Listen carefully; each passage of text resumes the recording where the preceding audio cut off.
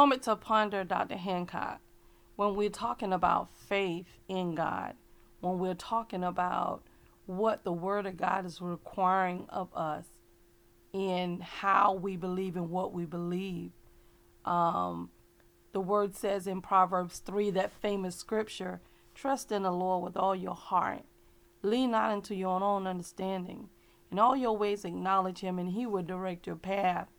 Say, but be not wise in thine own eyes, but fear Jehovah and depart from evil. It will be health to your navel and marrow to your bones.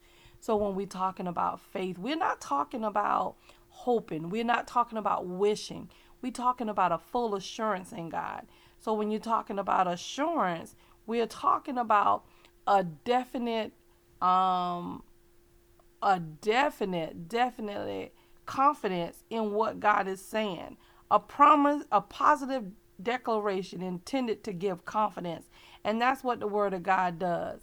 It gives confidence, but we can't have those private thoughts that give God pause about what he says.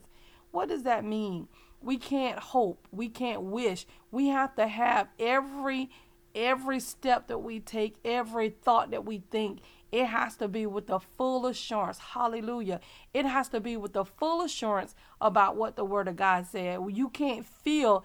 The Word doesn't have any feeling. It has an action. And that's what it is. So there are 5 assurances that God will give us. The assurance of salvation if we trust God. If you confess Jesus Christ as Lord and Savior of your life and believe in your heart that God raised Jesus from the dead, you should be saved. An assurance of answered prayer. Ask, believe, and you shall receive what you've asked for, and you shall receive it.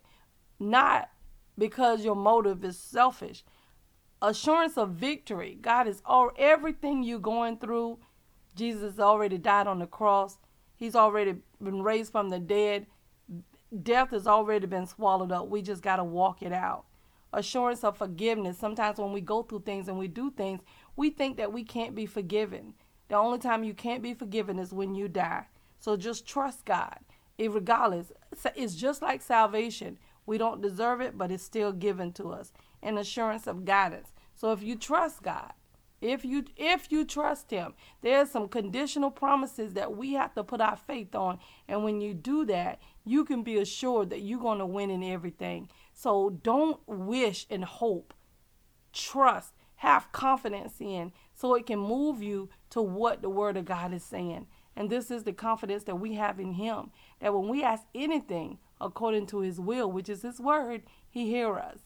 And if he hears us, we know that our petitions are granted. Real talk, Dr. Hancock. We need you to like, comment, subscribe, and share.